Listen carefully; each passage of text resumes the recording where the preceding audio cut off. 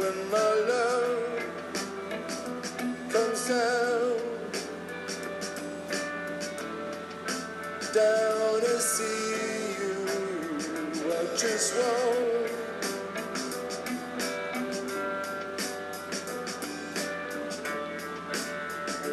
to be with you when my love comes down to see you.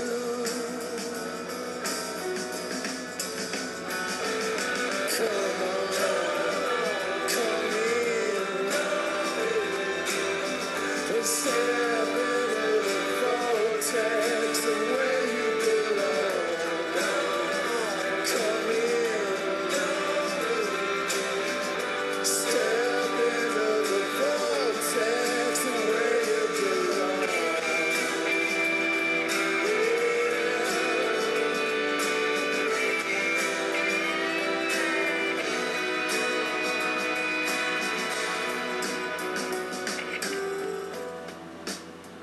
I just want to hold your hand. I just want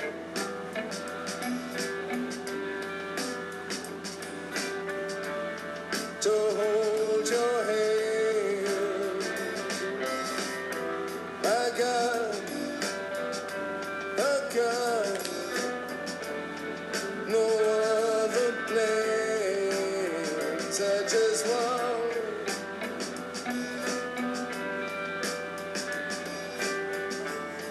to hold your hand and come on, come in, step into the vortex the way you belong. Come on and come in, step into the vortex the way you belong. Come on.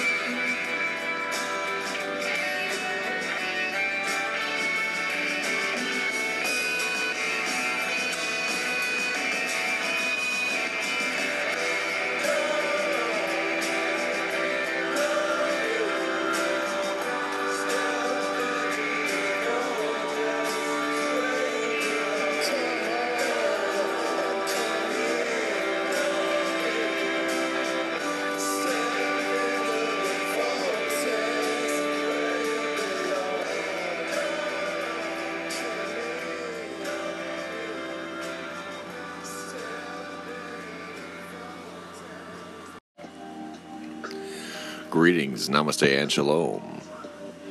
Welcome aboard to another episode of the Beyond Top Secret Texan podcast. You are listening to me, the Beyond Top Secret Texan, your host from the Third Coast, bringing you the best of alternative news. Some may call it conspiracy theories, but we know it as the truth. We know it as a fact. We know it and do not have to merely believe it in faith. We have done our research, we have done our homework enough to know that there is something more than meets the eye and something going on behind the scenes. We are waking up from the dream, the American dream, and we are seeing the real world for what it is, what it has always been, and what it always will be. So thank you all very much for tuning in. I know your time is precious, and I know you have your choice in this highly competitive world of paranormal and UFO-themed, supernatural-themed, conspiracy-themed podcasts, researchers, investigators, public speakers, etc. And for you to choose me in your day or night, evening, morning, whatever it may be, on your commute or while you relax, it means the world to me for what that is.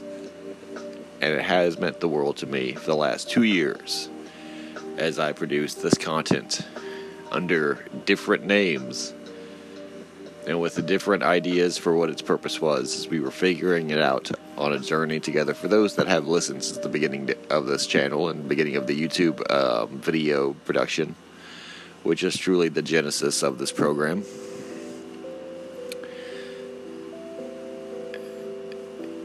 And for everyone who motivated me and encouraged me to keep going and expanding on the message and to keep promoting it and to keep speaking to others with sincerity and with due diligence and seeking to promote and to expand the horizons by including special guests, by including and reaching out to people who had more experience within this podcast world or within this broadcasting world, the internet content creator world, and having to kind of step back into social media and do it all solo, of course. Everything from sending out emails to setting up accounts, etc. This has all been a solo affair.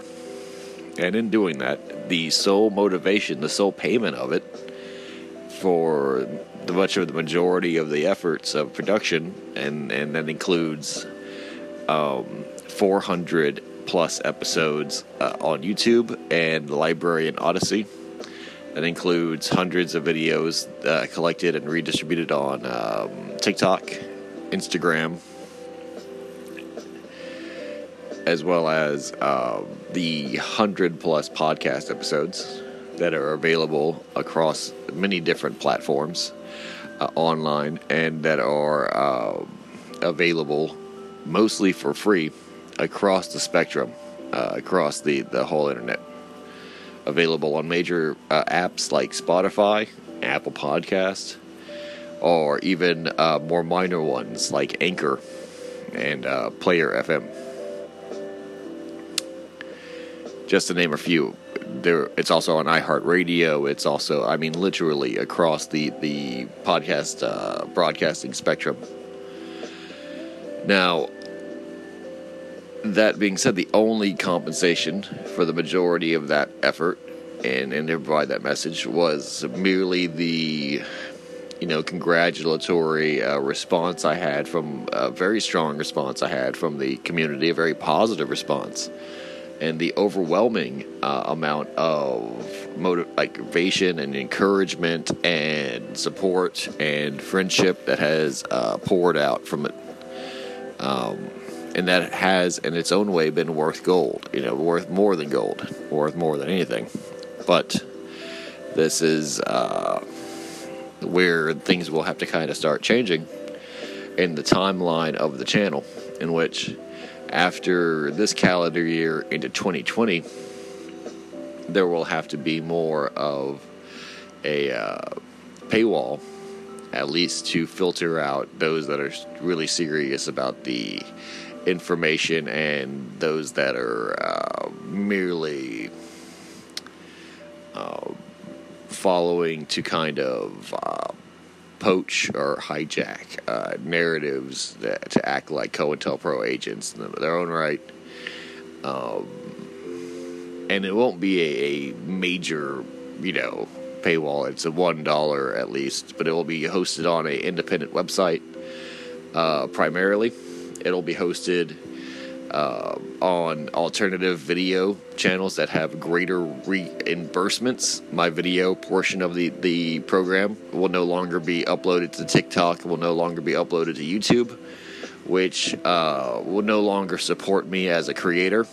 This is where the decision was made, not in my own office, as it were, not in my own decision-making or meditations on my channel, but because YouTube demonetized my video efforts on there, and TikTok is jeopardizing my video content as well as absolutely censoring and shadow banning my work, that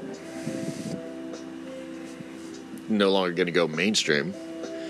And after this is all said and done, the first 2 years really were just to get the message out, to kind of get noticed, to kind of get the conversation started amongst people who are the followers of this kind of content, the followers of this media, the genre, and then to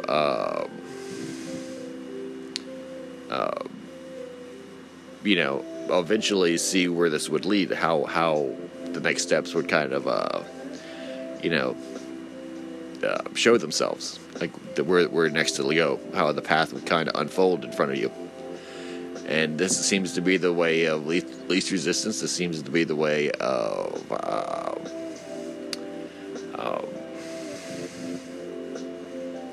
how things have presented themselves, is to move away from those older, I guess even now TikTok would be considered older of a platform, and into more of a uncensored, freedom of speech, respecting creator, supporting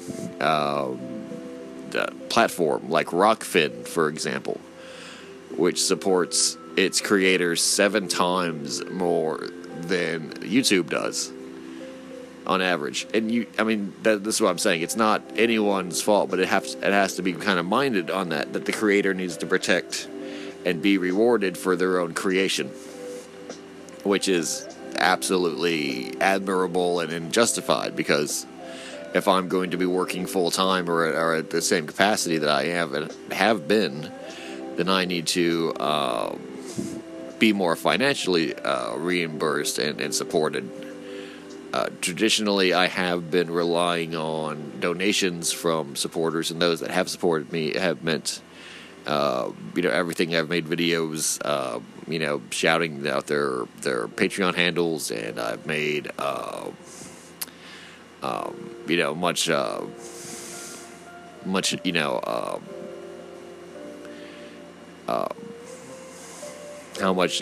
means to me, how much, that support actually means to me.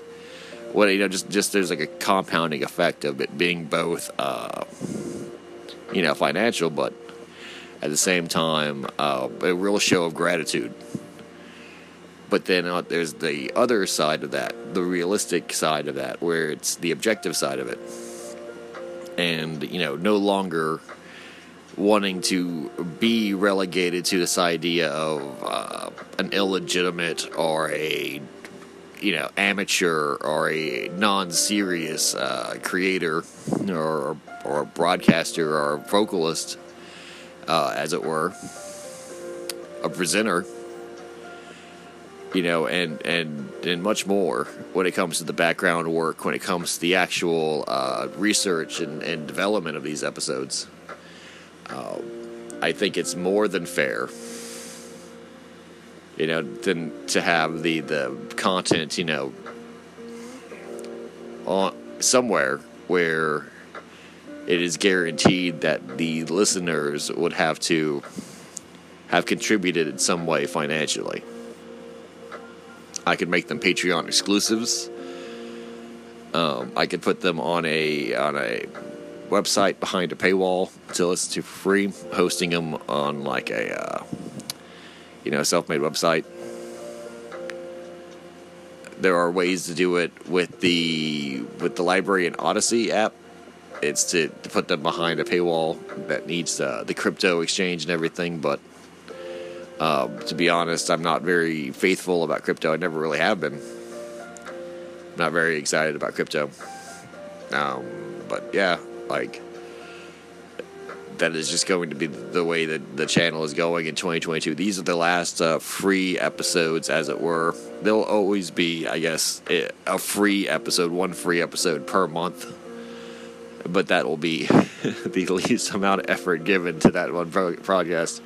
It's only natural. I mean, the idea is that, all artists and even musicians and actors would be rightfully justified in demanding compensation for their work, as would any craftsman or tradesman. And so while it was mostly donation-based and mostly free to listen to for the people, the expectation was that the audience would grow, which they did. I was rightful in my thinking of this. This is a absolute accurate guess, and it was good while it lasted.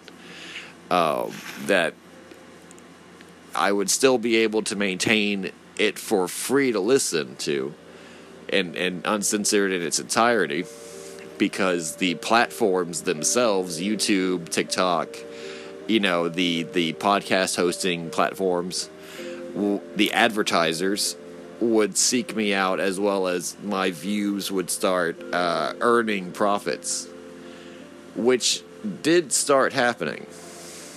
That's absolutely the case. It did start happening.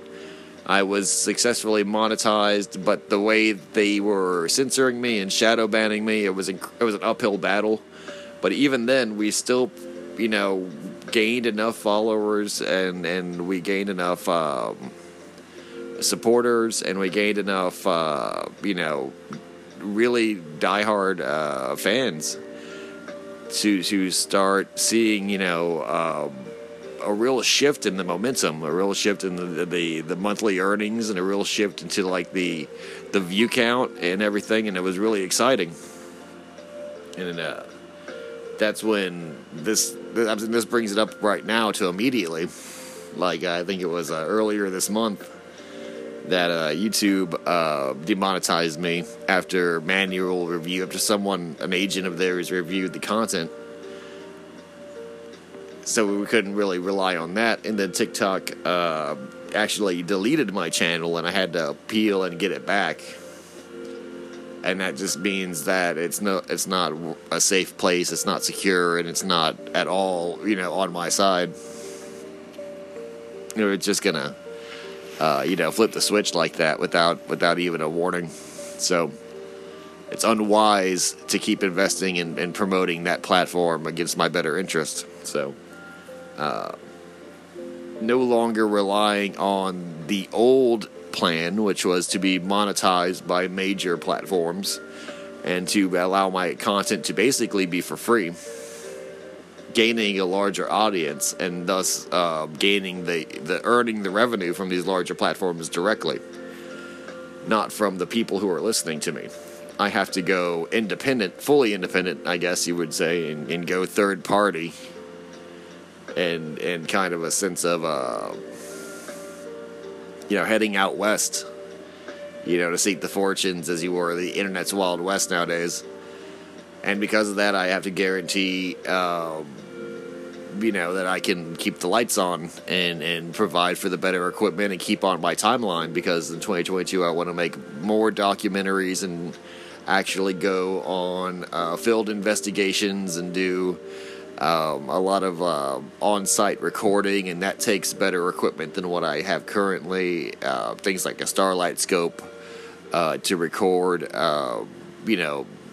ground level IR, infrared, flares, so that we can do UFO hunting over the bay, UFO hunting across the bayfront, the Gulf of Mexico, real beaches, and that's tent. Things like that, camping gear, as well as the supplies, gas, fuel, and maybe even hiring people on, being able to pay my guests, being able to seek better guests, thus actually growing as a channel, and that's going to start next year. So the options are to start splitting up my time with outside employment, freelance employment, to help fund the show, which would take away from the quality of the episodes and the number of episodes, as well as the number of uploads, or to seek the, support, from this mandatory paywall.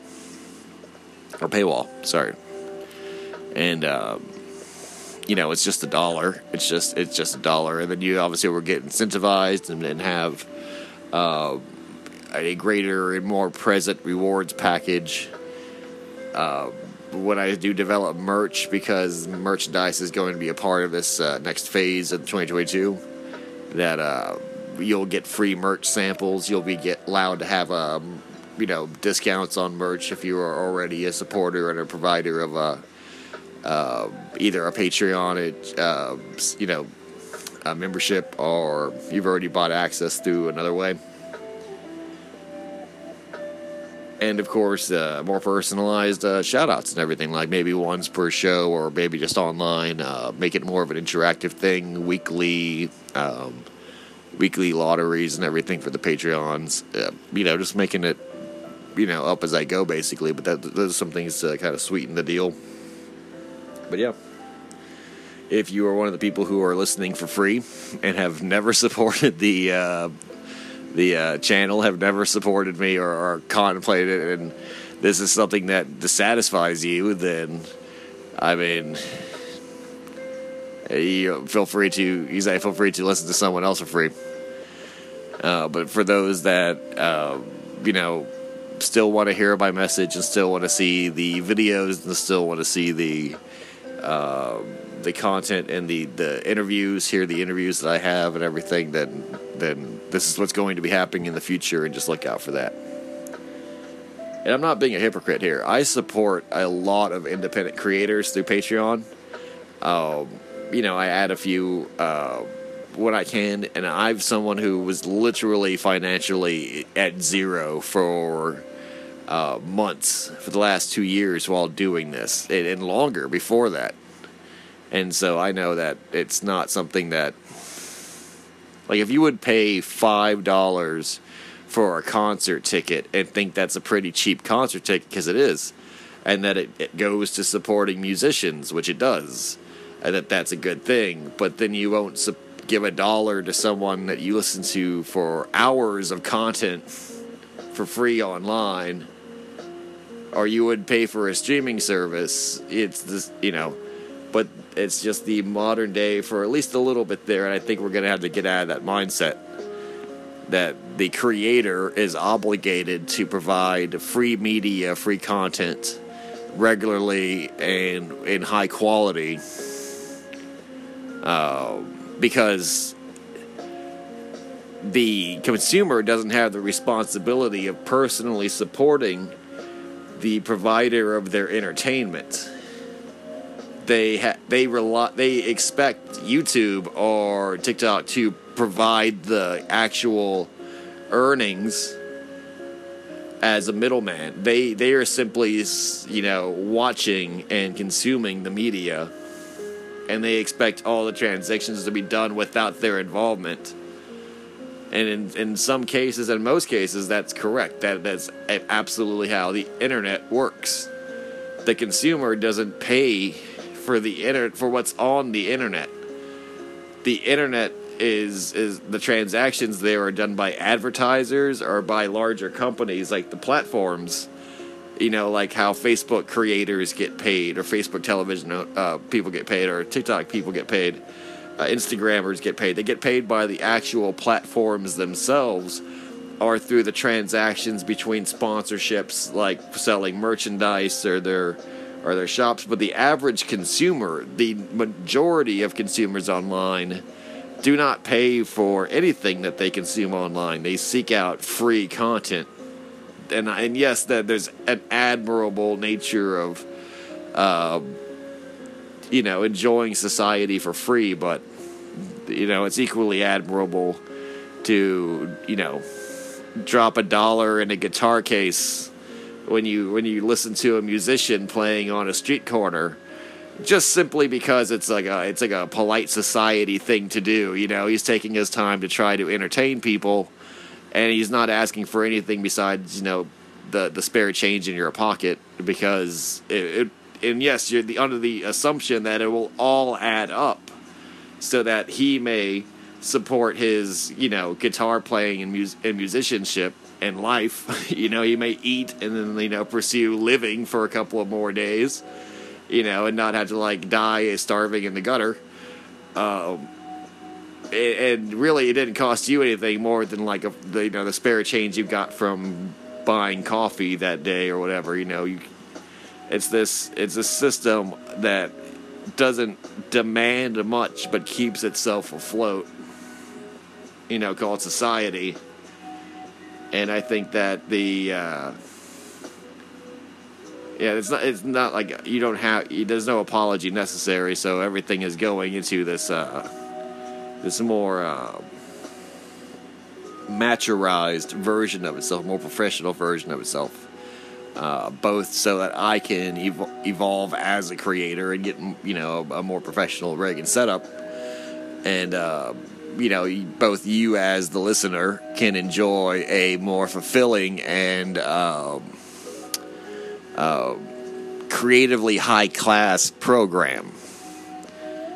And I think that everyone listening here really is a fan of the messages, fan of the type of guests I bring about, fan of the type of interviews I myself participate in, fan of the subject matter I talk about in the videos I bring. Would really, really agree that if that was done for literally nothing, if that was done for a shoestring budget, that even with very humble funding, that the quality will just go through the roof, and it will actually be very well worth it, as well as how much direct engagement I have with my Patreons and with my fans and supporters. I know many of you all by name. I know many of your backstories and histories, and have daily, if not weekly, weekly, if not daily communications with many of you. And so, definitely check that out. Check out the links that I'm going to be posting. I'll make like a actual specific video or broadcast on all my social medias to talk about where the channel is actually specifically going, the Rumble account and Rockfin and all that. So once I get it set up. But yeah, I mean, it's been great speaking to you guys about this stuff. So this episode's going to be a little bit about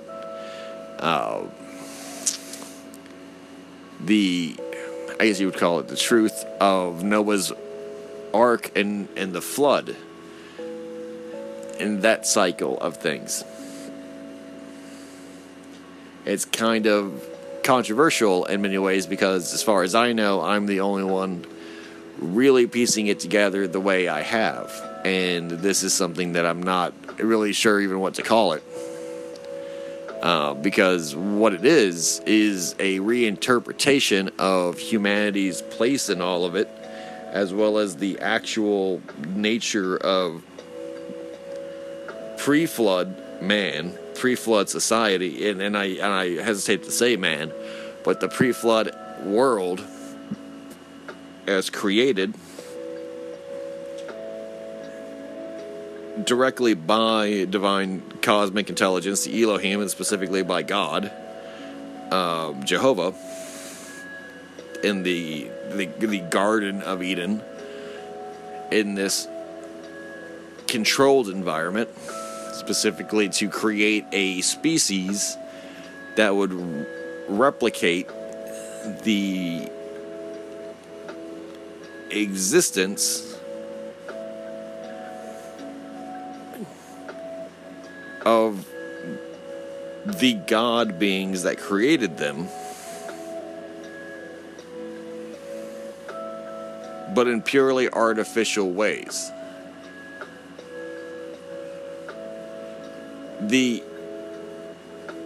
entirety of the complexity of it, the entirety of the weight of it is enormous. So I guess the best way to get into it is just directly and not really spend too much time hesitating to kind of just say what I think, and no matter how wild it really is or how divergent it really is. I'll try to point out where you can see there's differences of interpretation, but when it's too wildly different, I won't really bother on making that point. But let's just start. The way I see it is that really the definition comes down to what mankind or what human beings are human beings are not the Adamites. We are not pre-flood humans in really any sense of the term. And the nature of the hybrid nature of mankind comes from the survivorship of Noah's Ark. It goes into what the Adamites truly are. So the best way to go about it is just talk about it from the beginning. The Adamites, the people of Adam, or at least Adam himself, when he was created, was a being of the dirt, was a being of clay, given animation, given life, an autonomy, through divine intelligence represented as divine breath.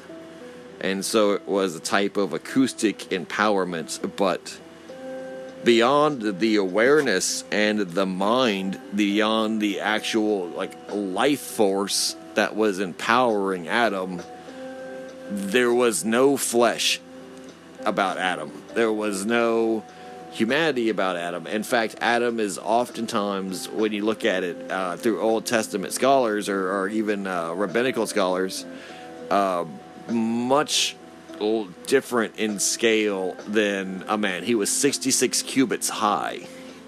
He was comprised mostly of what we know as gold. And thus, he is more like a robotic golem. And at this point, you have to think about silicon life versus carbon life. Because a lot of this goes into what the misinterpretation truly is that there is only one possible world. And when we think about these stories, when they have been told to us and when they are interpreted throughout history by painters and artists and by the church, they are interpreted in such a way as to betray mankind's limitation of imagination and limitation of ambition, and to really reiterate the fact that nature and God and the physics of the universe, and in fact all things of the world and the environment, are infinitely more complex and real than how we expect them to be, or even observe them to be.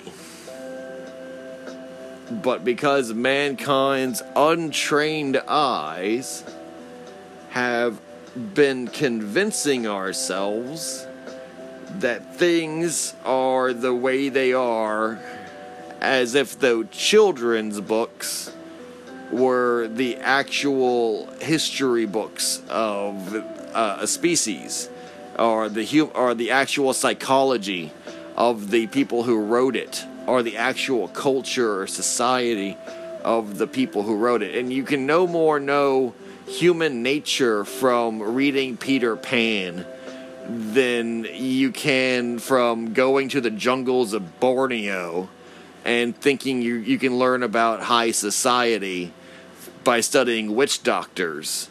It's not.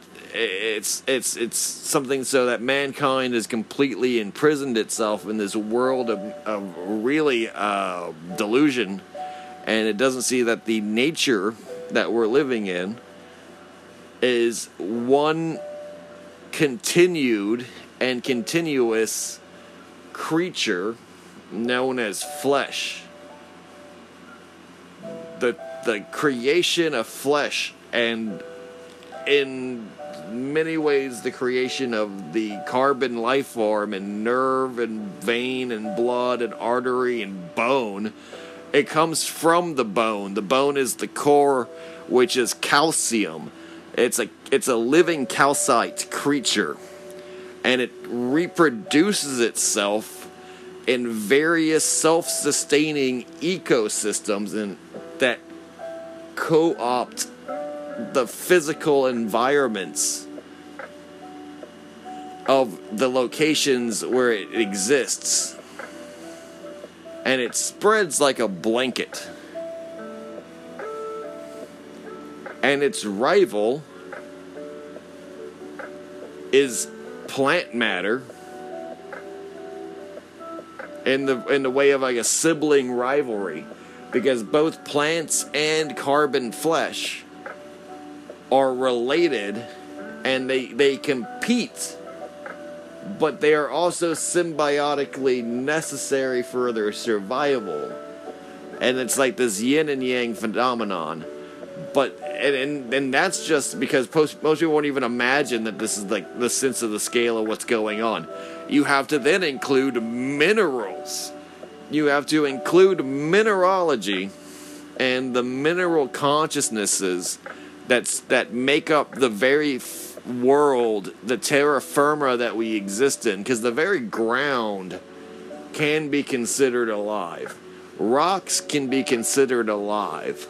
And people don't want to have this conversation yet. And what really it comes down to is that people don't want to think about the spirit of animation being in anything besides animals, and if anything else, plants.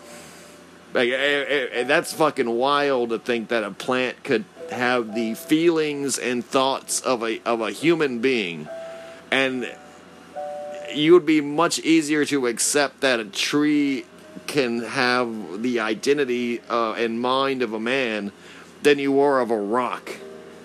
Because if I told you a rock has an identity and a consciousness and can form thoughts over a time frame and in a sense of time that it's in the thousands of years, that would relate to it as being mere seconds on a in its biological clock, and that it's not governed as an individual item, but it's governed through the mineral the mineral flow chart of like recycling, and it goes underneath the crust and plates, and it goes into its molten state and comes back and rehardens, and through pressure becomes a different type of mineral or alloy. And this is how metals are created. This is how gems are created. This is how all kinds of different rock structures are created, crystals, everything. It's like different animals and an ecosystem. Like, oh, that's a zebra. Oh, that's some quartz crystal. Oh, that's a snake. Oh, this is some gold. Oh, that's a dolphin. This is some marble. And people don't want to have that conversation. That just like the squishy and blood-filled meat life, and the plant and leafy sap-filled vegetation life, there are rocks, and the rock life, their blood is oil. Oil does not come from fossil fuels. It is the natural secretions and flow inside certain minerals. It's the second most common liquid on Earth, and second highest in volume. And we could use oil for the next billion years and not see any end of it, because it's produced naturally in this renewable fashion. And it's just that we used it in certain pockets, and that's just a different debate. Like that wasn't a very deep pool to be draining from. And yes, you can drain a puddle, but you can't drain the ocean. He's like, you can dredge a puddle, but you can't dredge an ocean. And you might go empty a lake, but you can't empty the actual reality of how much oil there truly is on this world. And you can make it in a lab. It's just graphene oxide liquid, and it's our graphene and carbon put together. It's actually very easy and common to make oil. It's not a discussion here, but the fact is that what we know as petroleum, what we know as minerals, as geology, it's more akin to a type of biology. It's more akin to a type of zoology, where the minerals that we covet, that we love, that we want to acquire, but also at the same time just do not consider alive. We consider them the absolute furthest encounterable real material thing on Earth that is not alive. But it is in fact alive. It is in fact the remains of life. It is in fact a similar thing as flesh. Our bone. In its own way. And it's a very difficult thing to express in that way. And it's very much this idea that everything in the universe is imbued with God in this divine way, because God literally made everything. And even Adam is said to be made from the clay and the dirt. Adama means clay, and specifically red clay, flesh clay. And that's what, there's so much like idea as a metaphor behind it, but in this case it really was made from the mineral, and the mineral that the earth would become, and it would go back to the earth. And there's a huge misinterpretation there, this idea that where you come from and where you belong are two different places, and both are the the regenerative cycle, the life cycle on Earth. And where I'm going with this Adam and the flood thing is, Adam was the first conscious creature, and it was not hermaphroditic. It didn't need to have a gender or a sex, because it was pure consciousness in a humanoid or physical form.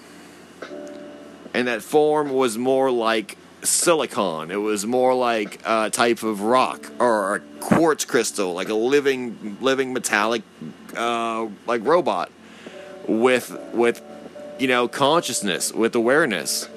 And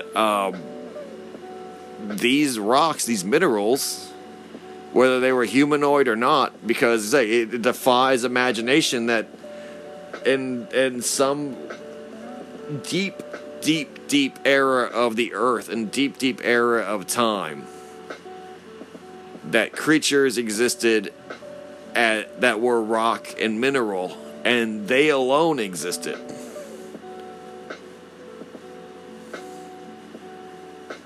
They attained incredible, because of the divine gifts that they had bestowed upon them, divine consciousness that they had inherited from the very direct creator in this ancient era, able to communicate directly with the divine, with the cosmic intelligence that controls all the universe, and demanded other life to exist on this earth, or in the garden, as it were. This, in the Old Testament, is answered with the creation of Eve through the rib of Adam. But in a interpretation that I am seeing it as, is the evolution of a different life form from the elements that made up this mineral creature, this mineral ecosystem. And from this mineral kingdom came carbon life. But the real scholar, the rabbinical scholar, the people who read things like the Zohar, or have listened to my esoteric and occult episodes every full and new moon, would know better, or maybe think differently, especially if you listen to the Ancient Mythologies or the Ancient Mysteries series, and know that the first companion to Adam was Lilith, and she did not need to cooperate or take Adam's image or his responsibility as basically hand in marriage, and that she sought companionship elsewhere. Now, this is basically the inclusion of a threefold first of days scenario. So from that you have Adam, mineral life, Adama the dirt. You have Lilith, who I believe is actually carbon life. And then you have vegetative life, Eve, always represented as the garden, or having basically such a synonymous nature with the garden itself that she appears before even the serpent, or she appears even before mention of the tree of knowledge. Maybe even because she personifies the very apple that was the fruit of temptation, and that there is no separation between what would occur. But the interpretations is they are seen as three physical human beings, or three human-like beings, three angelic or three demonic or three deified human beings in this garden. Most times it's represented as human beings, but no, they are actual metaphors for entire trees of life. Entire trees of evolution, separated between the animal, the mineral, and the vegetable.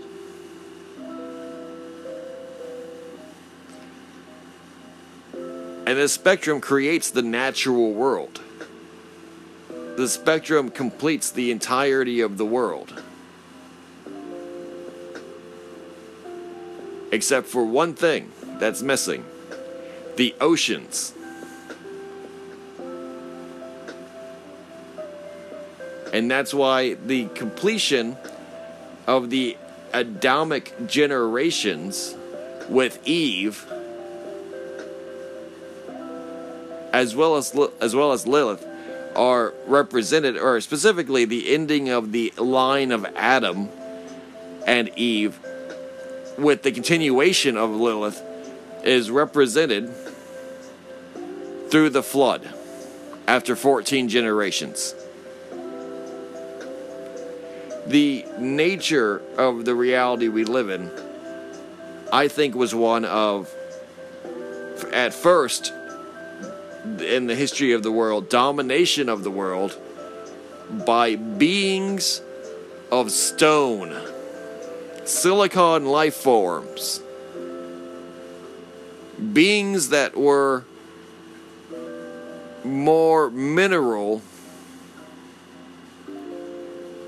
than you could possibly think would be animated, surviving on etheric energies, electricity, the divine spark, surviving on hereto unknown wireless energies, direct energies given to them by outside cosmic creators, aka either the Elohim, the divine beings that created this life on earth, which, you know, by all stretches of imagination are unknowable. But that this mineral consciousness, this divine life, was what created the first cities, which was created the first empires, and that was the first generations that really oversaw what has been interpreted to be an entirely human kingdom. And as we become wiser to the fact of these things, and we begin to think about giants, and we begin to think about these different mythical situations, a sense of scale becomes controversial. It becomes very debatable what the actual term of a pre-flood giant was. Now, people are very quick to think about Goliath, or they're very quick to think about Andre the Giant, or they're very quick to think about, someone who's either between 7 to 12 feet tall as just a gigantic man. That is a giant human being. Someone who is over 8 feet tall is like the tallest person you'll ever see. A giant in the proper sense of the word is 60 feet tall to 100 plus foot tall. Some are 900 feet tall in the Bible. Some fallen angels are represented in leagues in terms of height. That's like saying miles tall. One of the fallen angels who landed on Mount Jared is described as being a 2,000-day journey to climb. As if though he was a walking Mount Everest, and it would take 2,000 days, years of a expedition to climb from his feet up his body to where his crown or his head was. Like to actually reach the summit of this fallen angel. 2,000 days journey. That's roughly 4 years. Or it's like 3 years, right? Wait. Actually, no, it's actually like 8. It's more like 8 now I think about it. Let me do a little quick math on the old cell phone. 2,000 divided by 365. Okay, so yeah, it's 5.5. I was right with the 4. Yeah, 5.5. But it's a 5.5 year long journey to climb from his feet to the top of his head. And like I said, don't be fooled into thinking it had to look strictly humanoid, because at this time we're encouraging the translation of what it means to be human as merely what it means to be intelligent, what it means to be spiritual or to have a soul, and anything and everything can be interpreted to be a child of God or a creation of God, because that's directly what it's expressed to be. That everything is, from like dolphins to chimpanzees to like fucking bugs, that everything has this divine spark of consciousness and sees the world basically the same. And so at some point the separation of man from nature occurred in mankind's psyche, and it is actually reputed by King Solomon the Wise in Ecclesiastes, and that's another story. But yeah, getting back into this pre-flood story, the interpretation of it being 3 separate kingdoms of life, one being the mineral Adamite life, the other being the vegetative or floral Eve. And that creating intelligences that were ultimately corrupted, that were worshipers of themselves, that sought to expand and to invade outside the realms that they had already been basically given. The perimeters, the territories that they have been given, seeking to, as put it, invade heaven, by force, and that a corruption had occurred across the spectrum of the world itself.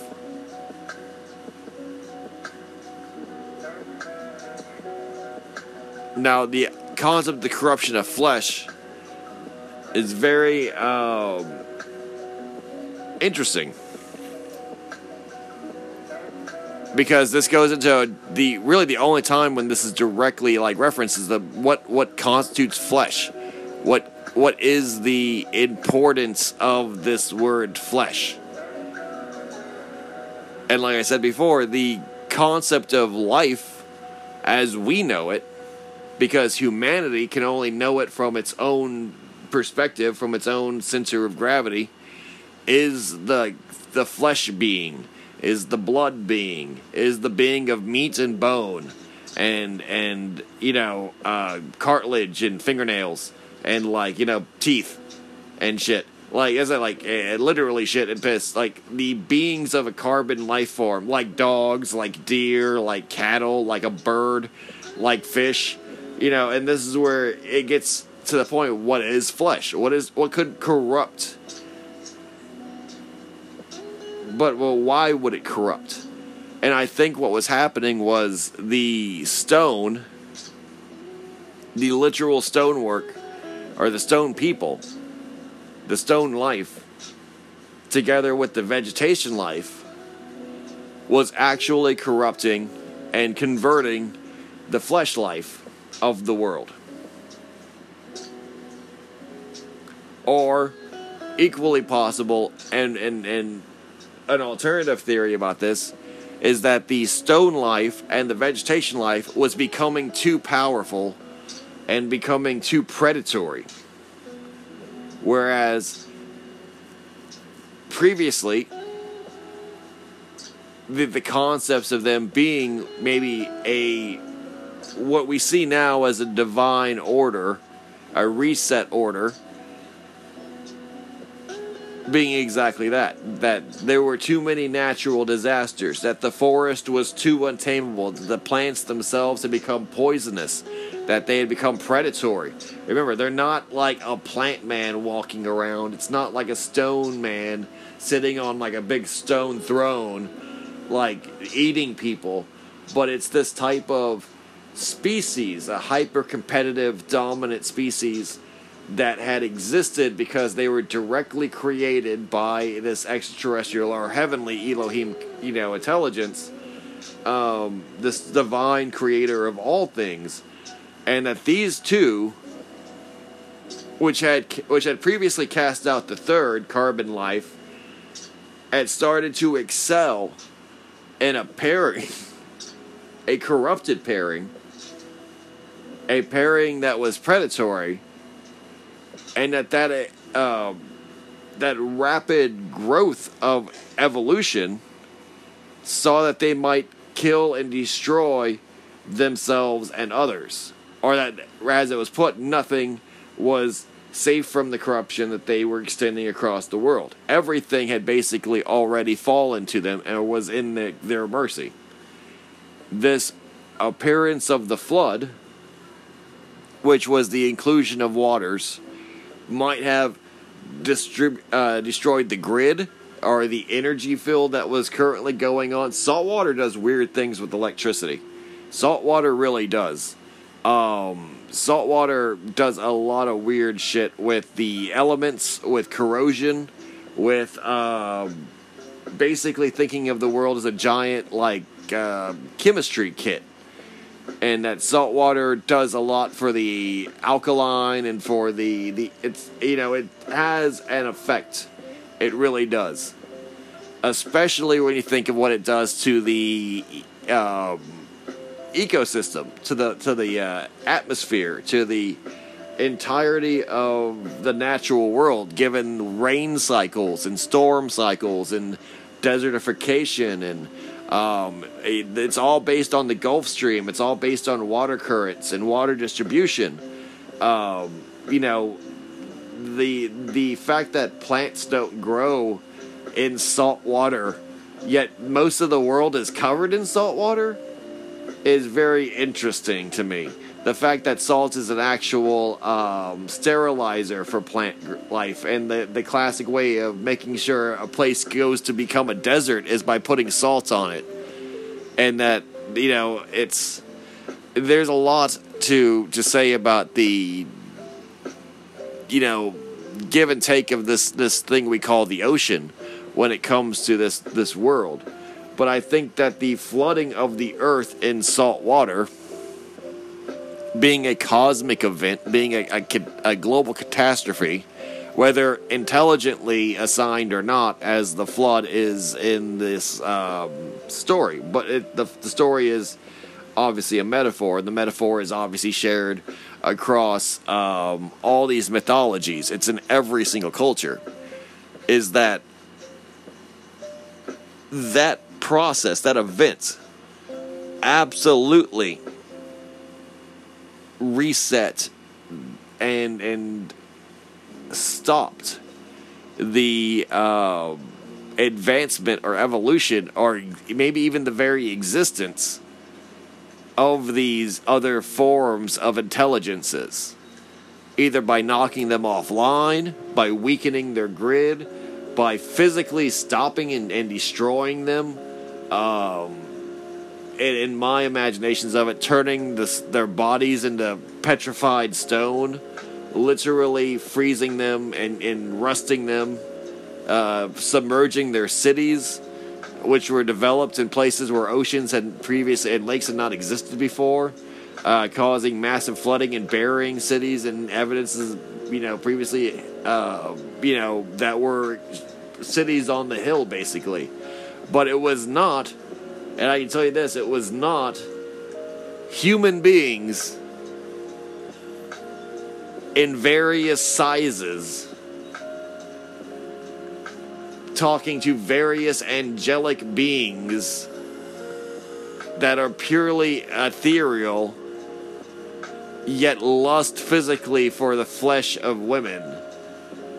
It was a metaphor, and a high metaphor at that. A very, very high-spirited metaphor that was ambitious and trying to express something which is almost impossible to understand by anyone's imagination or ability to, because it deals with such a radical notion of intelligent life that I'm sure I did a miserable job just trying to explain. The forest, and I'll get to a better explanation of it, or a summarization of the intent of what I was trying to say after this musical break. But next time you hear me will be the closure of this and summation of this of theory. Thank you very much for having patience so far. You got a lot of guts sticking around. You're going to be heading into a music break, and then jumping right back into the episode.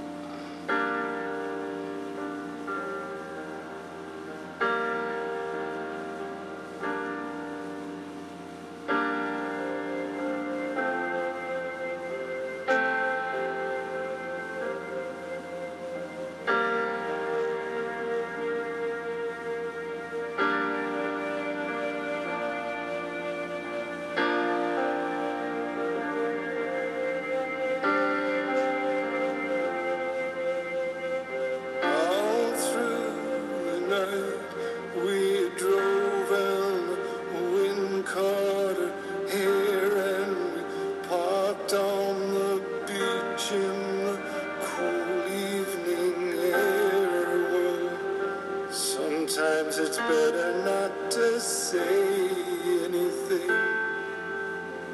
at all.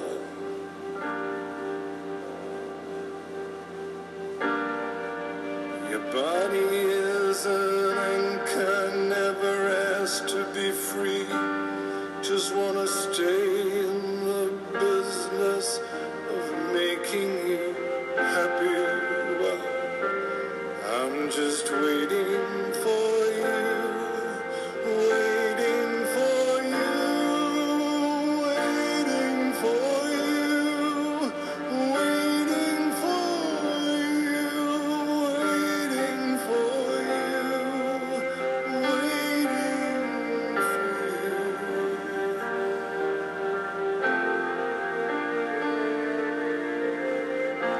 you.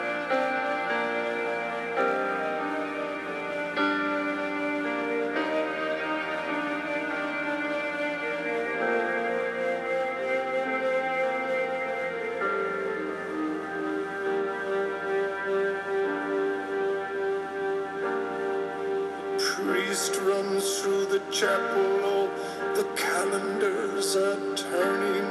A Jesus freak on the street says he is returning. Well, sometimes a little bit of faith can go a long, long way.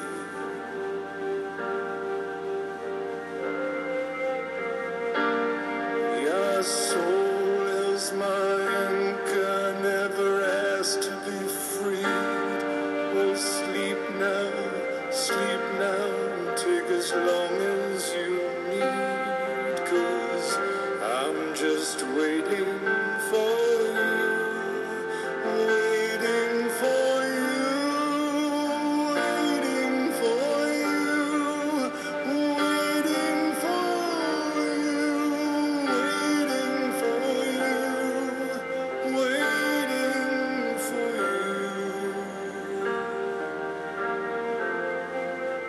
To return,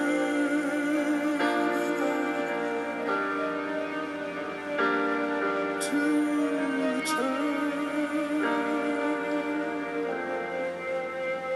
return, to return.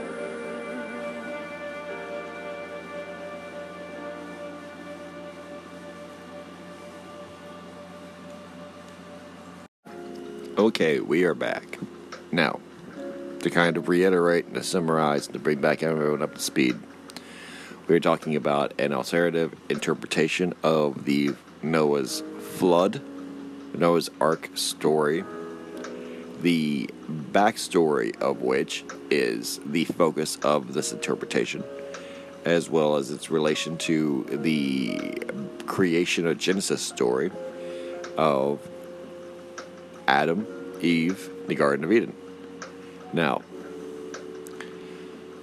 the details of the Garden of Eden story are unimportant, although to summarize those events, Adam and Eve being the apple of the garden, as well as the temptation of the garden, as well as the serpents of the garden in itself, all three being combined into this nature, floral, vegetative genetics, or tree of life, branch of life. Adam being the prime life form, the originating consciousness, and being mineral in nature, being silicon, not carbon. And the silicon tree of life mating with and siding with the vegetative, floral side of life to create from the wilderness the first cities of the earth. And these have been erroneously and inaccurately described by human beings ever since, because we only exist in a society with human beings and with only the domination of carbon-based life. Not vegetative-based life, and not flesh life. Carbon life might include the creation of vegetative matter as well. But there's a vegetative consciousness, a mineral consciousness, and a animal consciousness. And we are the animal consciousness. We are the face of God represented in the tree of life in the animal kingdom. There was a plant kingdom, and there still is. But there was a face of God represented in the plant kingdom, known as Eve.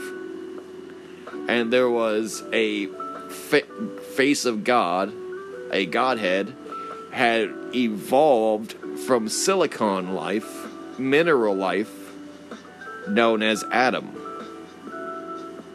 And the order was Adam first, silicon life first, Lilith, which was animal kingdom, second, and Eve, the vegetation kingdom, the plant kingdom, third.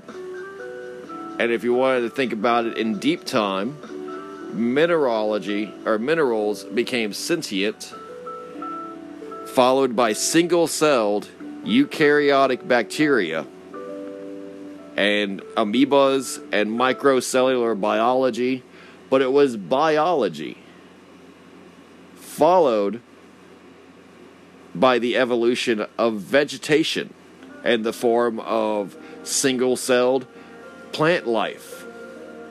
Things like algae, things like fungi, things like the different protozoa, hydra. Although those are animal life, now that I think about it. So other vegetation that exists, in the very primordial levels. If it was plankton, there is zooplankton, and there is phytoplankton. And phytoplankton is plant life, corals, seedlings, things like that. But the zooplankton is the animal component. Larva, seed, fish fry, microscopic animals, etc. Those two distinctions may be inherently great importance, because we're not directly talking about, as I said before, human scale dramas. We're talking about really deep fucking concepts of what life form dominates evolution on this earth, and what the future of the solar system would be given the rise of certain elements and certain factors of things. And if there was a divine, intelligent creator, one of the key factors that would be decided if there were these three supposedly balanced paths of life. But if they started to favor each other and develop an imbalance, then a correction and a great reset would have to occur. This would go from seeing the world have three major forms of evolution to either one, which is only animal life, or ultimately four, which is the inclusion of water in a form of water consciousness. And that's a rabbit hole that I want to include, because I want to do an entire episode and talk on that water consciousness. Water has a memory, and that water can remember, as it were, the different vessels it was put into. This is a measurable fact. It can also react to the outside world in things like intention, and this is a scientific fact as well. That water previously frozen freezes faster, or there's this weird nature behind water that is most indicative of these intangible amounts of information that all physical things have, because all physical things are a part of divine creator consciousness in the universe, because God made the universe, and the universe is God. So the supreme evolutionary power on Earth has been reduced now, after the flood, to one, which is animal life, as the dominant and only surviving, as it would be interpreted, intelligent life form, or intelligent tree of life, or basically tree of life, to have a God face to it, or a God consciousness in it, surviving the Great Flood. Or it could be interpreted that the pillar of Lilith has been ascended with the inclusion now of like a four-cornered earth, where you have mineral intelligence, you have vegetable intelligence, you have animal intelligence, and you have water intelligence. And that has created the world that we physically live in now.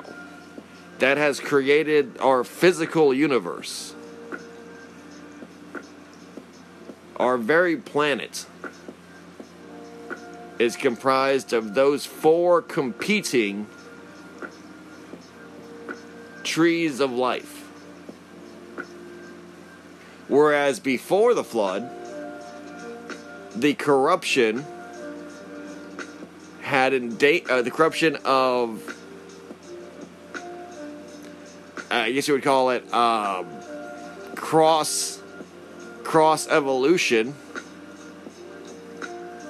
where in my theory, the plant tree, the plant kingdom and the mineral kingdom were beginning to form, or basically they had married and began to form hybrids or species that were directly defending and supporting each other.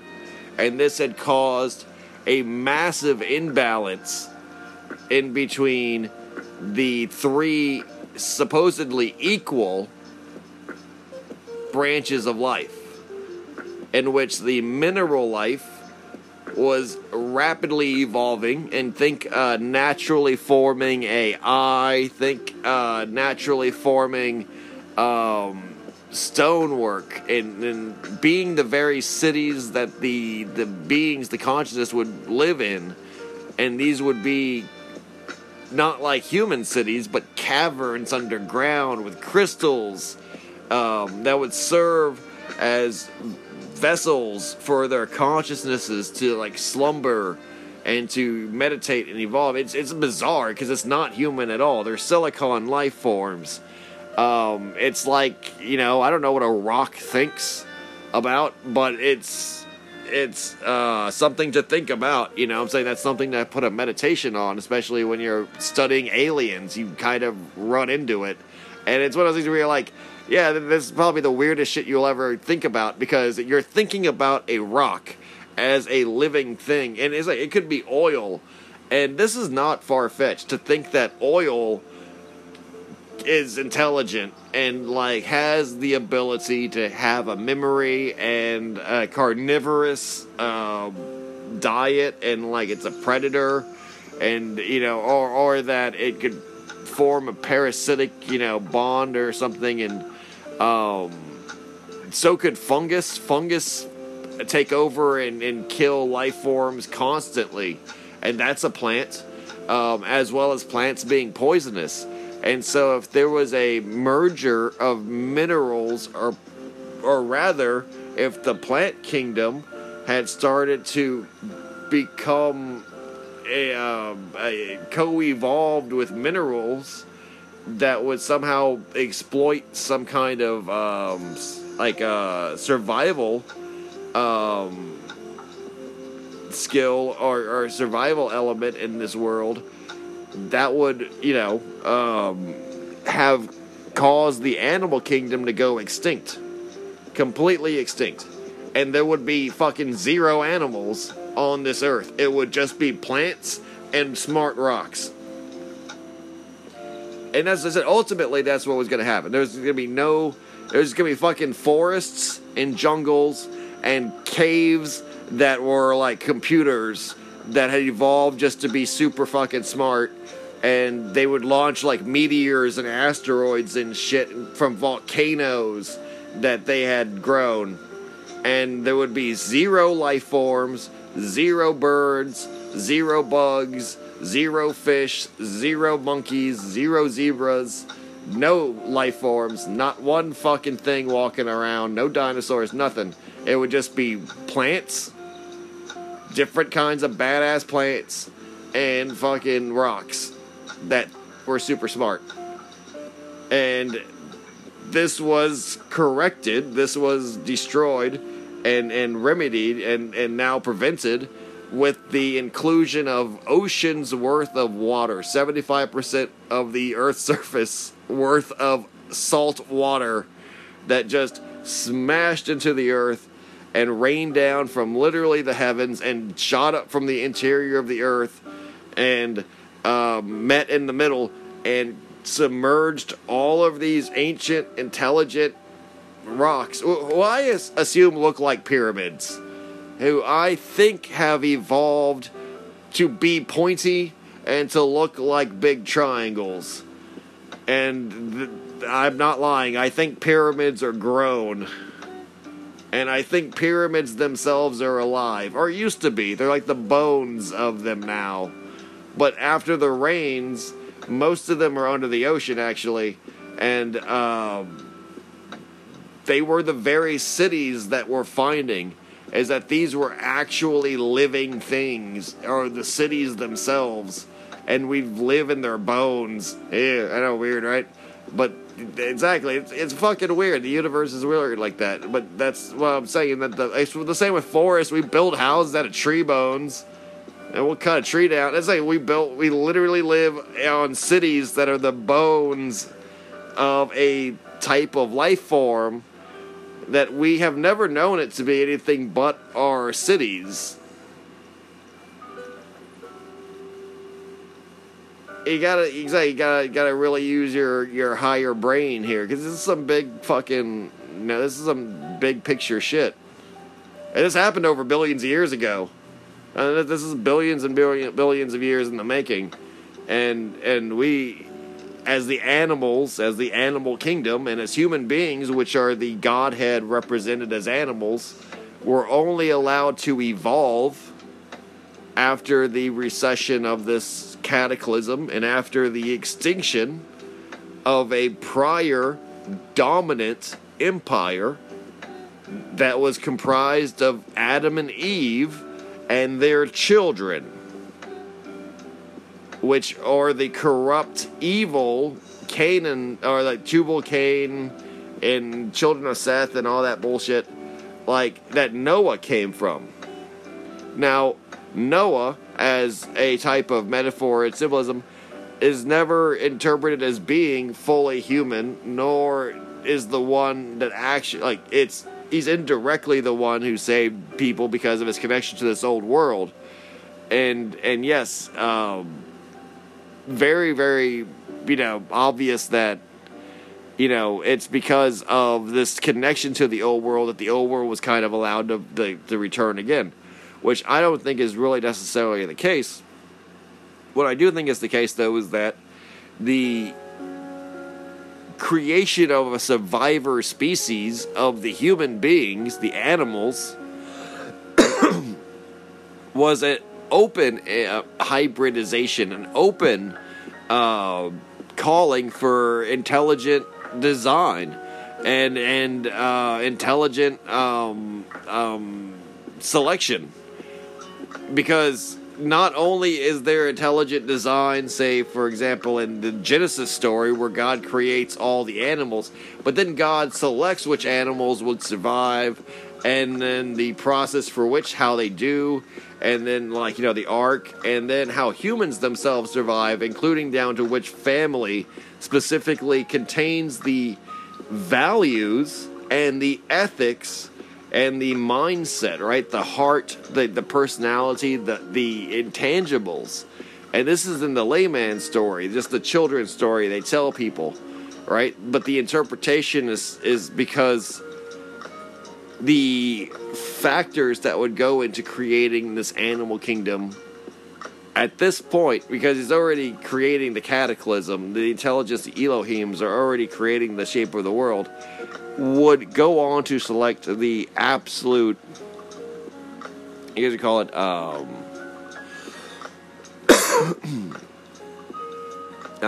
nature of the life that would evolve from these survivors.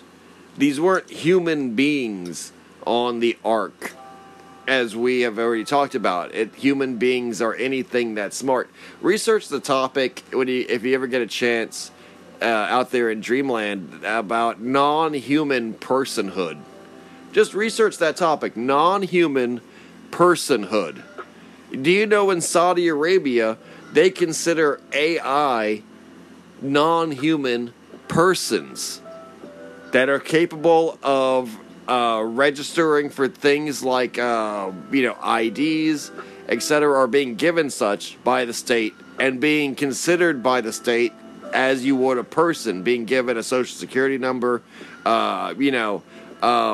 being subject to laws that only apply basically to people, and things like being subject to human rights. You're entitled to human rights. Dolphins also qualify for this. Chimpanzees in most European countries qualify for that. Recently, the British have kind of gone on record saying that shellfish and octopuses qualify as conscious beings and are recognized now as such, given that there are now penalties for boiling them alive or treating them cruelly during harvests. Because the recognition of what it means to be aware and conscious is rapidly evolving, and no longer do you have to have a human set of chromosomes and a driver's license to qualify as a real person, or as someone who can qualify as someone who could be considered aware and alive. We know for a fact gorillas can learn sign language and they communicate their feelings. Elephants can paint art and like repaint their memories and things.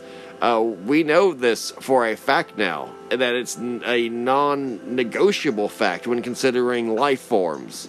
That you can't read a book by its cover, and no matter what something looks like, doesn't mean it's not smart enough to wonder what you're thinking about as well. And they can have societies, they could have intangible value systems, they could have ethics, they could have economies, they could have fucking hobbies. They could have they could be philosophical and spiritual, and they can be funny, and they can have senses of humors. Animals have senses of humors, and animals have personalities, and aliens do too, and so do all life forms. And I think this is what they were doing, and they were selecting not a true family, but an artificial family, an adopted family, an adoptive family, and not one of them was actually related. And then this is the big interpretation. Well, they were all related, so what? No, it was like, and they weren't even human at this point. They were just animals. And even then, that's it. It's not. We have to interpret it as being a guy with a boat with animals. They were all this DNA, and it was selected that they would be the survivors of it all.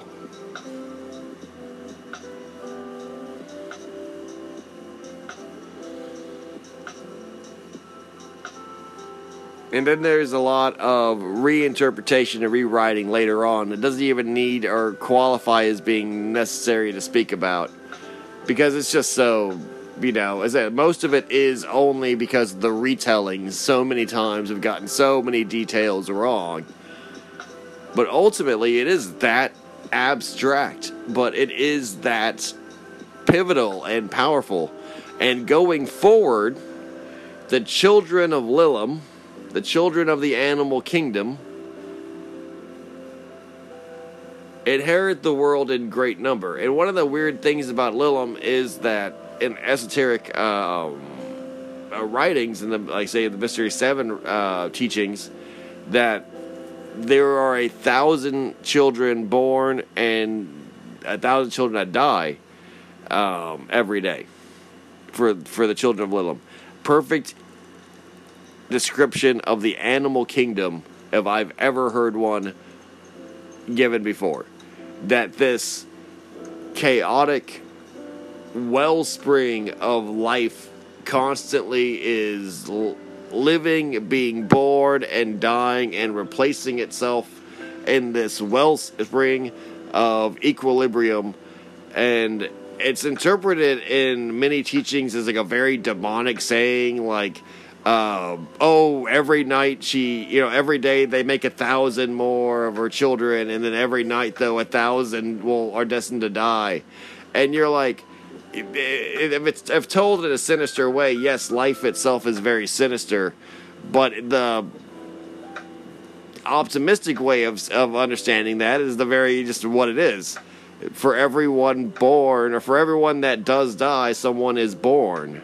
And for everyone who is born, someone does die. And they don't mitigate the fact that thousands and thousands and upon millions of things today, from all forms of life, from the fish to the birds to the frogs to the microscopic animals to the people around the world, and the gut bacteria that live inside them, face death and destruction every day, usually at the hands of its own kind and just time itself. But that through its system of filling a vacuum and a void will never reach an end point, because for everyone that is lost, one is born. For every rat that is eaten, an owl chick, it hatches from an egg. And it's, that owl can have more eggs of other owls, and those owls will then eat more rats. And there's this cycle of evolution in life that is both absolutely like bloodthirsty, but at the same time, like you said, this idea of what is flesh. What is this flesh creature, and what is the flesh kingdom and the animal kingdom itself? The horrifying question and the reality of it is that it's basically all one thing, and it can trace back its evolution to one singular point. And it's very clear that this is the case. Atheists, theologists, religious people of all faiths cannot deny this, that one creator has created all living things, one species originated all living things, but that life itself is eating other things raw and until you are eaten by something, living or dead, with the ultimate goal just to kind of die of natural causes, so that you don't have to experience being eaten by something, regardless if you yourself survived on the it's like death throes and still beating hearts of at least one thing per day. And this is absolute recognition of Lilith, which is usually recognized in occult mythology as the vampire mother, as the mother of vampires, as the mother of all monsters, and in many ways recognized as Tiamat. And Tiamat being the mother of dragons and the mother of these sea monsters, these titans, that would fight the Anunnaki, that fight the creatures of heaven. Later on, in a different situation, a different cataclysm to come. But at that point, having inherited the world after the flood timeline, and that's a different story, but the flood timeline is really what's at stake here. I don't believe the flood is recent at all. I don't believe the flood is in recent memory at all. I don't believe that the flood occurred during a time where human beings were around on Earth. And I don't believe that the stories are accurate when they portray it as stories amongst people, either a Noah figure, a Babylonian king, Sumerians, Atlanteans, Egyptians, whatever, what have you. All of those came relatively very recently, and all of them evolved far. There's no point in human history where human beings emerged that we were ever connected. This is all recounted through dream vision and through ultra-terrestrial angelic messenger and through channeling through the Akashic records. But mankind was not present in any form during the time of the Great Flood, or Adam and Eve, because those are representations, ultimately, of silicon life forms, plant kingdom life forms, dominating the earth and causing the extinction of animal flesh life, flesh and blood and bone based life, and that the situation was corrected through the cosmic event, a doomsday event in many definitions of the word, but based on the doom of ecologies and environments that were inherently alien to us as animals as it could possibly be, because we are talking about a silicon animal kingdom that was dominating the surface of the world and hostilely doing it, knowing good and evil, knowing how to destroy, for example, and not just how to exist and how to create, knowing the knowledge of good and evil, and the world of plants, the plant kingdom, with its toxins, with its inherent competitiveness and really survival-focused, singular plant overmind. And yes, these were both the Godhead, represented the divine spark of reality represented in these two animal kingdoms, which were created ultimately by that which created the I guess you call it the universe, the world, and where it is, the thing the world is in, right? And then the animal kingdom, having been spared the extinction and seen fit to inherit the world by the divine creator's intelligence, has risen to sole ascendancy after the flood, and now a four-cornered earth with water consciousness, mineral consciousness, plant consciousness, and animal consciousness existing together, but with animal consciousness as ascended, and the only consciousness that currently has any real, manifestation or power, due to the massive inclusion, the massive addition of all the salt water that we now call our oceans, also filled with animal life. But that the grid itself was the real thing, the etheric energy that used to fuel these non-flesh life forms, these non-flesh consciousnesses, the very power grid that operated and was maybe even generated by the things like the silicon trees or the massive, varieties of fungus and things that could, form natural internets around the world, like how trees are all sending communications chemically through the air. These systems were very damaged, if not completely reset, like reduced to ground zero, due to the inclusions of this salt water, this seemingly alien salt water, these oceans.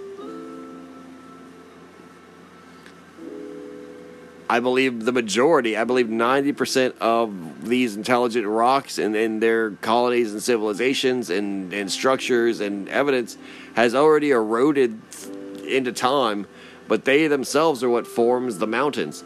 They themselves were what created the pyramids. Their bones are the pyramids. Their bones are the cities that we exist in, that we have called home, that we have inherited. The deep underground tunnels that we find, the deep underground caverns, those are the remnants that what was created by these silicon life forms over the course of billions and billions of years.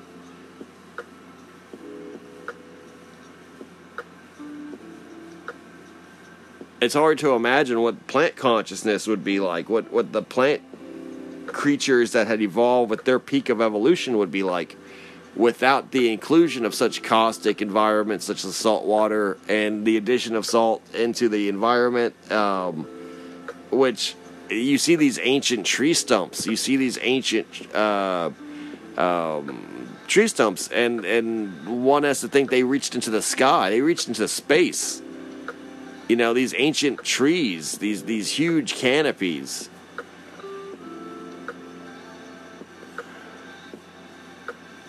And now the plant kingdom, the kingdom of Eve, serves merely to feed the children of Lilith. And the children of Lilith eat of the Eve. They eat literally of the Garden of Eden. They eat of the apple of the knowledge of good and evil. They eat of the apple of the garden. They eat of the temptation. Because in eating of a plant, you are committing a kill. You are killing that plant. You are committing, and a plant is alive. The plant, it can register that it's being devoured. But the point is you are doing it to sustain yourself, and so it's not a deterrent. You know full well, but you just don't care. And at that point, you realize it doesn't matter. Because that's a big part of this life that we inherit, the animal kingdom. You cannot deny the fact, Darwin couldn't deny it, Jesus couldn't deny it, that's what life in many ways is about. The provisions of food and drink and the day-to-day animal existence that we are given in this world, in our bodies. And it's this idea that you know, if people say, well, Jesus is a vegan, he wasn't. He ate fish. There's no indication that Jesus did not eat meat, because it's not a factor. In fact, the real thing is when King Solomon said that you could say a man who's basically at peace with God can eat any creature he wants, because he knows as long as he gives thanks for it. And this is the defiance of kosher, because there is no such thing as unclean, because at this point everything has already been designed to exist only at the will of God, because the intelligence of the universe has already created the factors and selected that which would exist in the future by this point. It said no human being existed before or during or after any of these events or decisions. We inherited things that we saw and have interpreted as such, as human beings. We made it in our own image, ironically.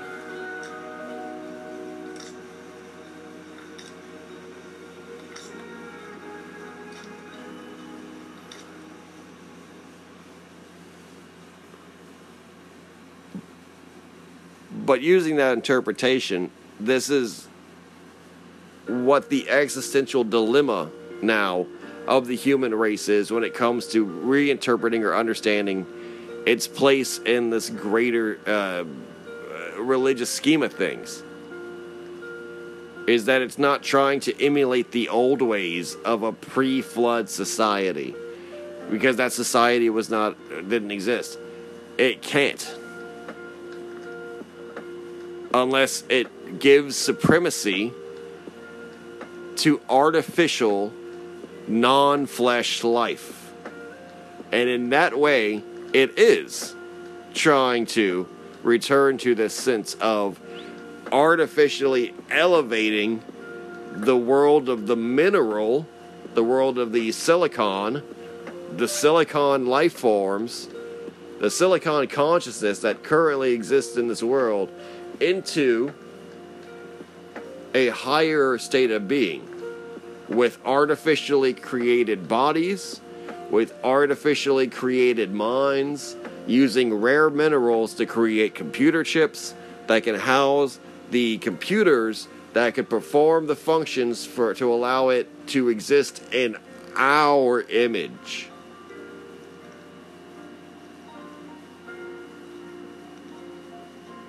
And much like the mystery of Isis and the collection of Osiris's body parts that were scattered across the land,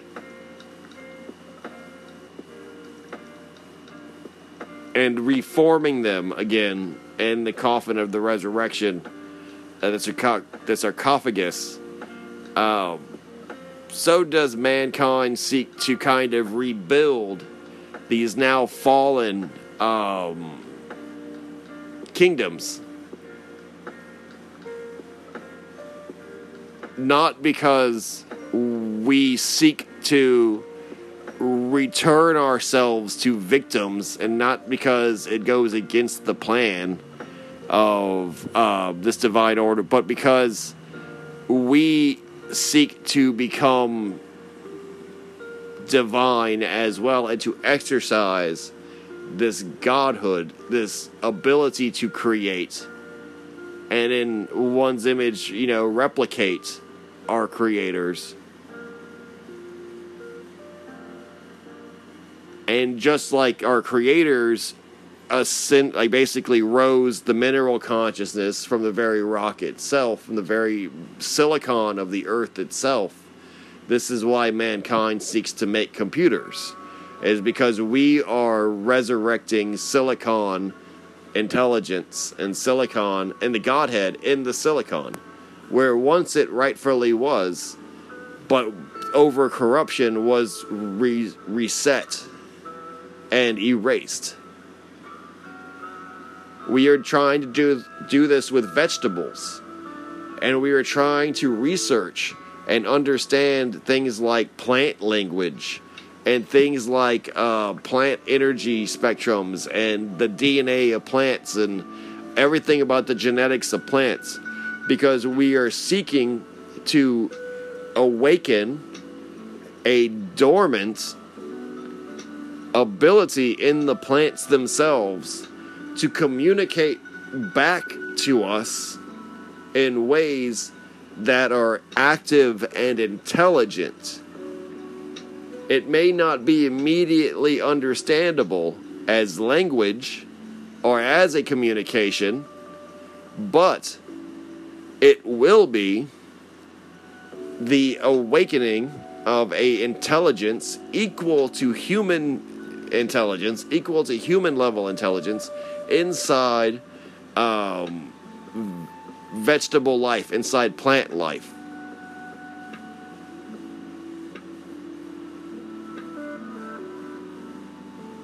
That is the ultimate kind of test, if you were, for the ascendancy of mankind. Post-flood. Because mankind is nothing but a mere representation of the animal kingdom. The Godhead evolved into the form of flesh, into the form of flesh and blood, into the form of the animal kingdom. Inherit to earth. This earth's version of the animal kingdom. As there are animal kingdoms in all versions of earth.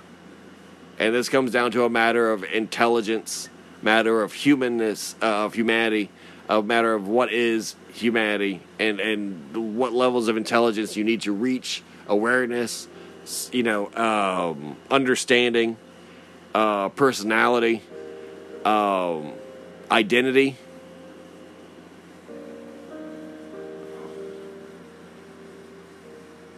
That it's not merely based on biology, and there's nothing unique in human biology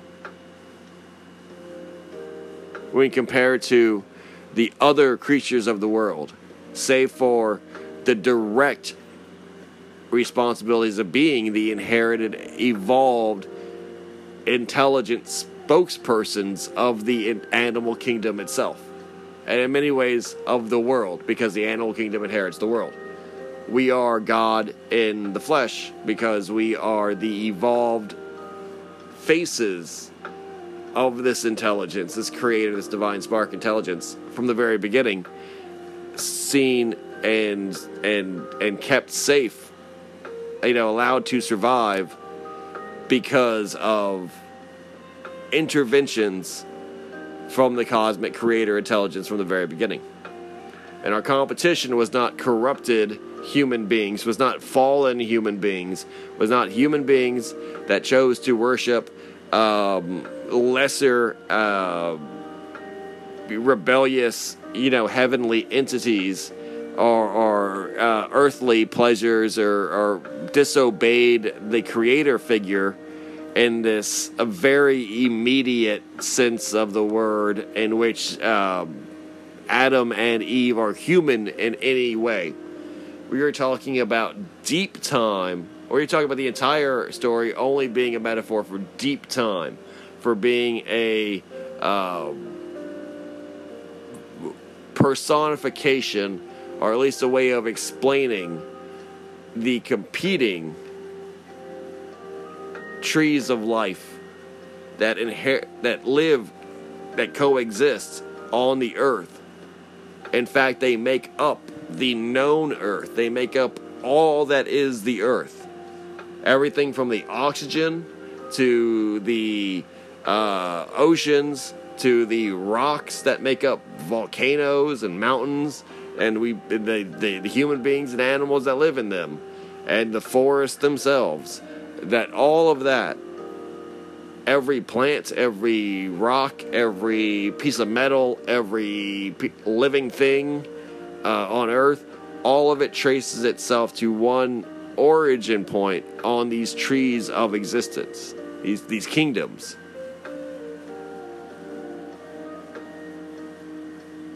But all of them share this intelligence. All of them share this divine spark.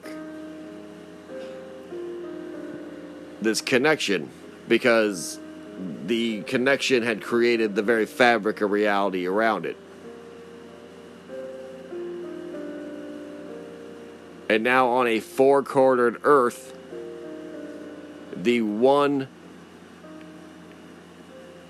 ascended and chosen species, the survivors of the ark of all life, now that has inherited the earth, basically creates the kingdom of God, and is in this constant mission to create that kingdom. And that itself is a metaphor, and we'll get into that into a future episode. But that is basically my take on the events and significance of Noah's Ark and the flood. And I know that it's not what you were expecting. I know when you talk about that, people just want to talk about Noah or key figures in the Old Testament. And that's what I'm saying, is that that's a trap. All of that's a mind trap.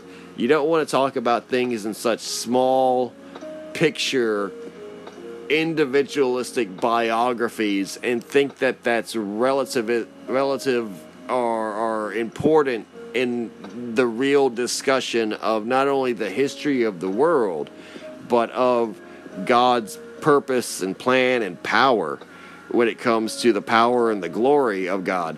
To think of it in terms of selected generations and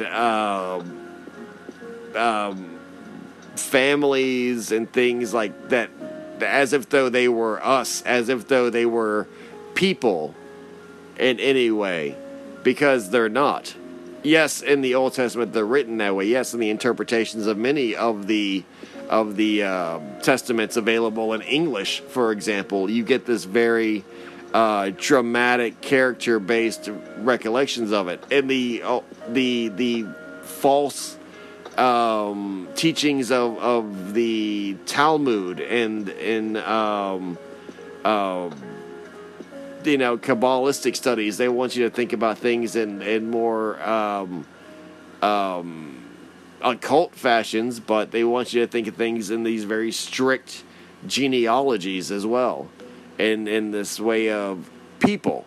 Like, they want you to focus only on people, and thus they're not religions. They're not focused on matters of God or matters of reality or of the world, because they're only focused on the matters of people. They're only focused on the body, the person. The fate of mankind is not the limiting factor or the priority or focus of the creator of the universe. And in the way that I have seen it and the way I channel that information, I hope it came in very clearly, because that's a lot of what we're dealing with now. Is we want to focus and make everything human, from the giants, from demons to fallen angels, to God himself, to God itself, and the Shekinah glory of God. But it's this idea that you want to see what you see in the mirror and everything around you. And you got to think what everything around you is what you see in the mirror.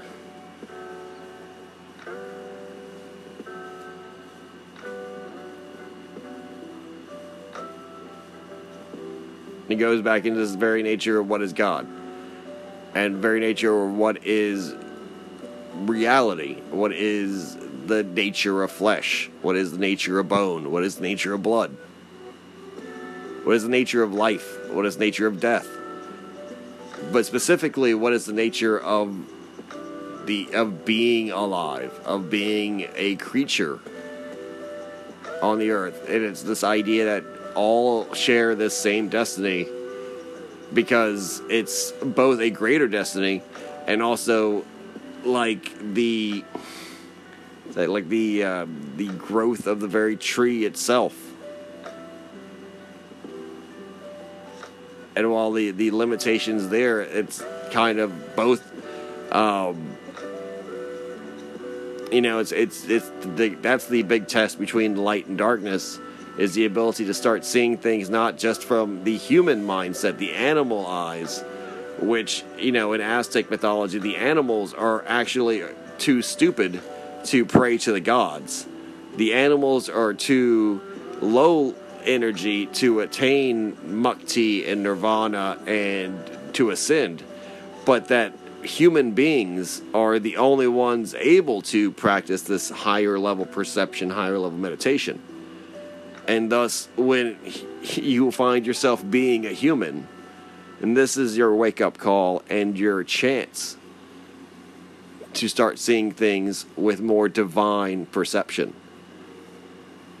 Because mankind, as this selected and beautiful creature, is the portal and the way from the animal consciousness of the children of Lilith, the formerly damned children of Lilith, but actually now blessed children of Lilith. And those Lilith are now, they stuck in this wheel of life and death, of predator and prey cycles, of being in this reincarnation wheel, with the ascension that is offered to them being found in the kingdom of heaven, which is the intelligence of space, the intelligence from the cosmos, the intelligence brought to earth from the cosmos by our creators in deep time perspective. These eternal universal truths that don't require being human, that don't require being a man or a woman, that don't require being born in any era or having any wealth. These are prehistorical, these are fundamental, these are chthonic, these are eldritch, physical dimensions of our reality. The mind, the soul,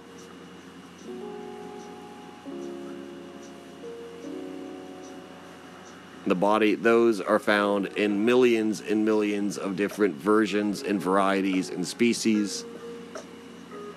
And yes, they are found across the mineral, the plant, and the animal kingdoms, as well as the saltwater kingdoms, the liquid water kingdoms as well. The ethereal, the electric, the energetic, the nuclear, different radiation spectrums, all can have personifications of life, because all personifications of life are the manifestations of God, the manifestations of the God self.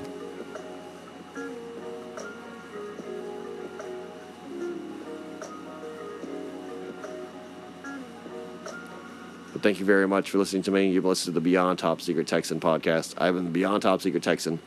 Thank you all very much. This is another upload for the 12 Days of Christmas holiday event. I believe this is number 10. And if you're listening to this later on in the calendar year, you're just catching up to the episodes. The celebration this holiday is I'm releasing 12 episodes in 12 days, and up until the Christmas day. And I hope you are having a great holiday. If you are listening to this after the Christmas season of 2021, I hope you had a great Christmas. And if you are listening to this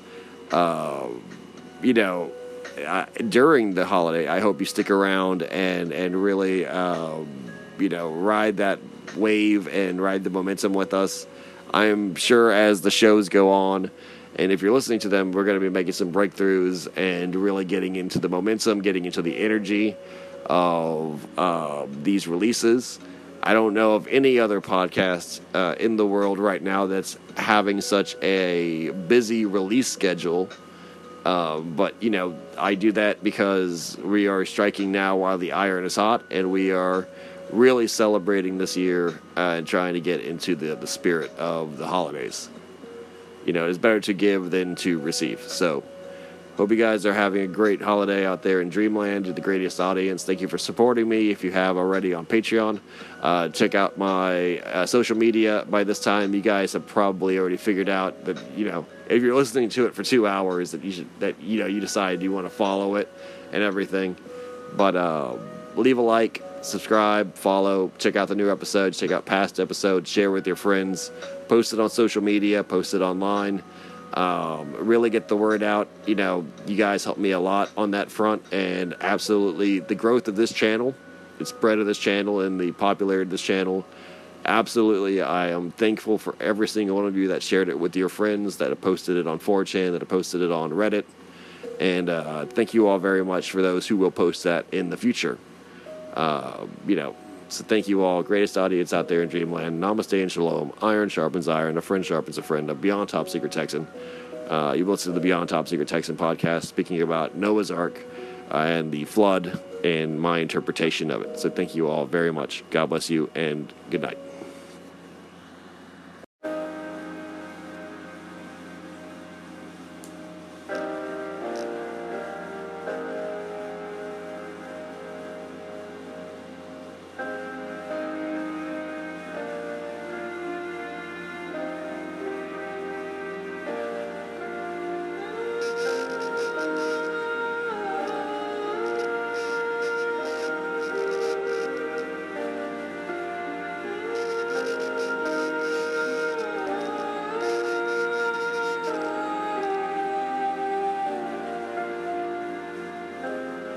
Bright horses are broken free from the fields.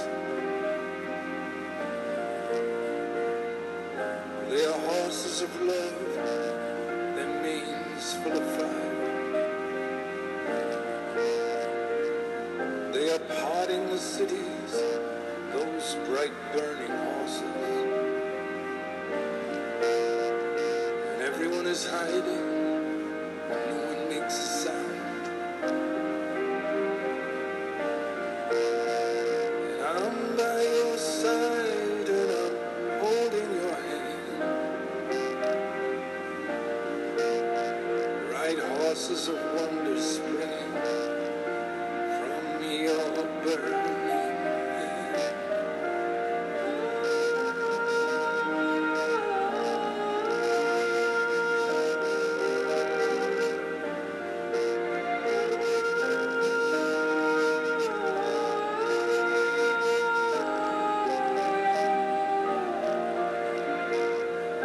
And everyone has a heart, and it's calling for something. And we're all so sick and tired of seeing things as they are.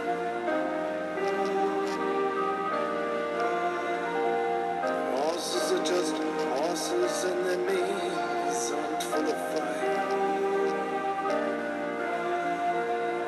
The fields are just fields, and there ain't no Lord. And everyone is hidden, everyone is cruel.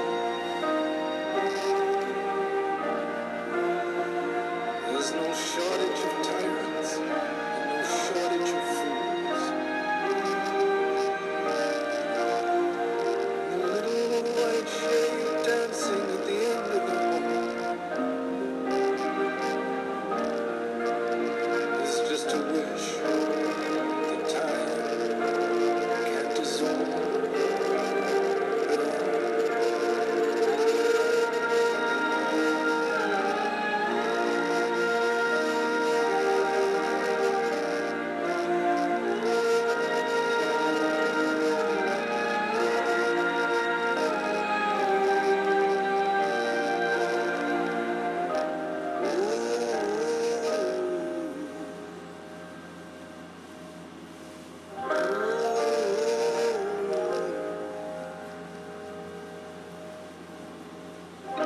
Well, this world is plain to see.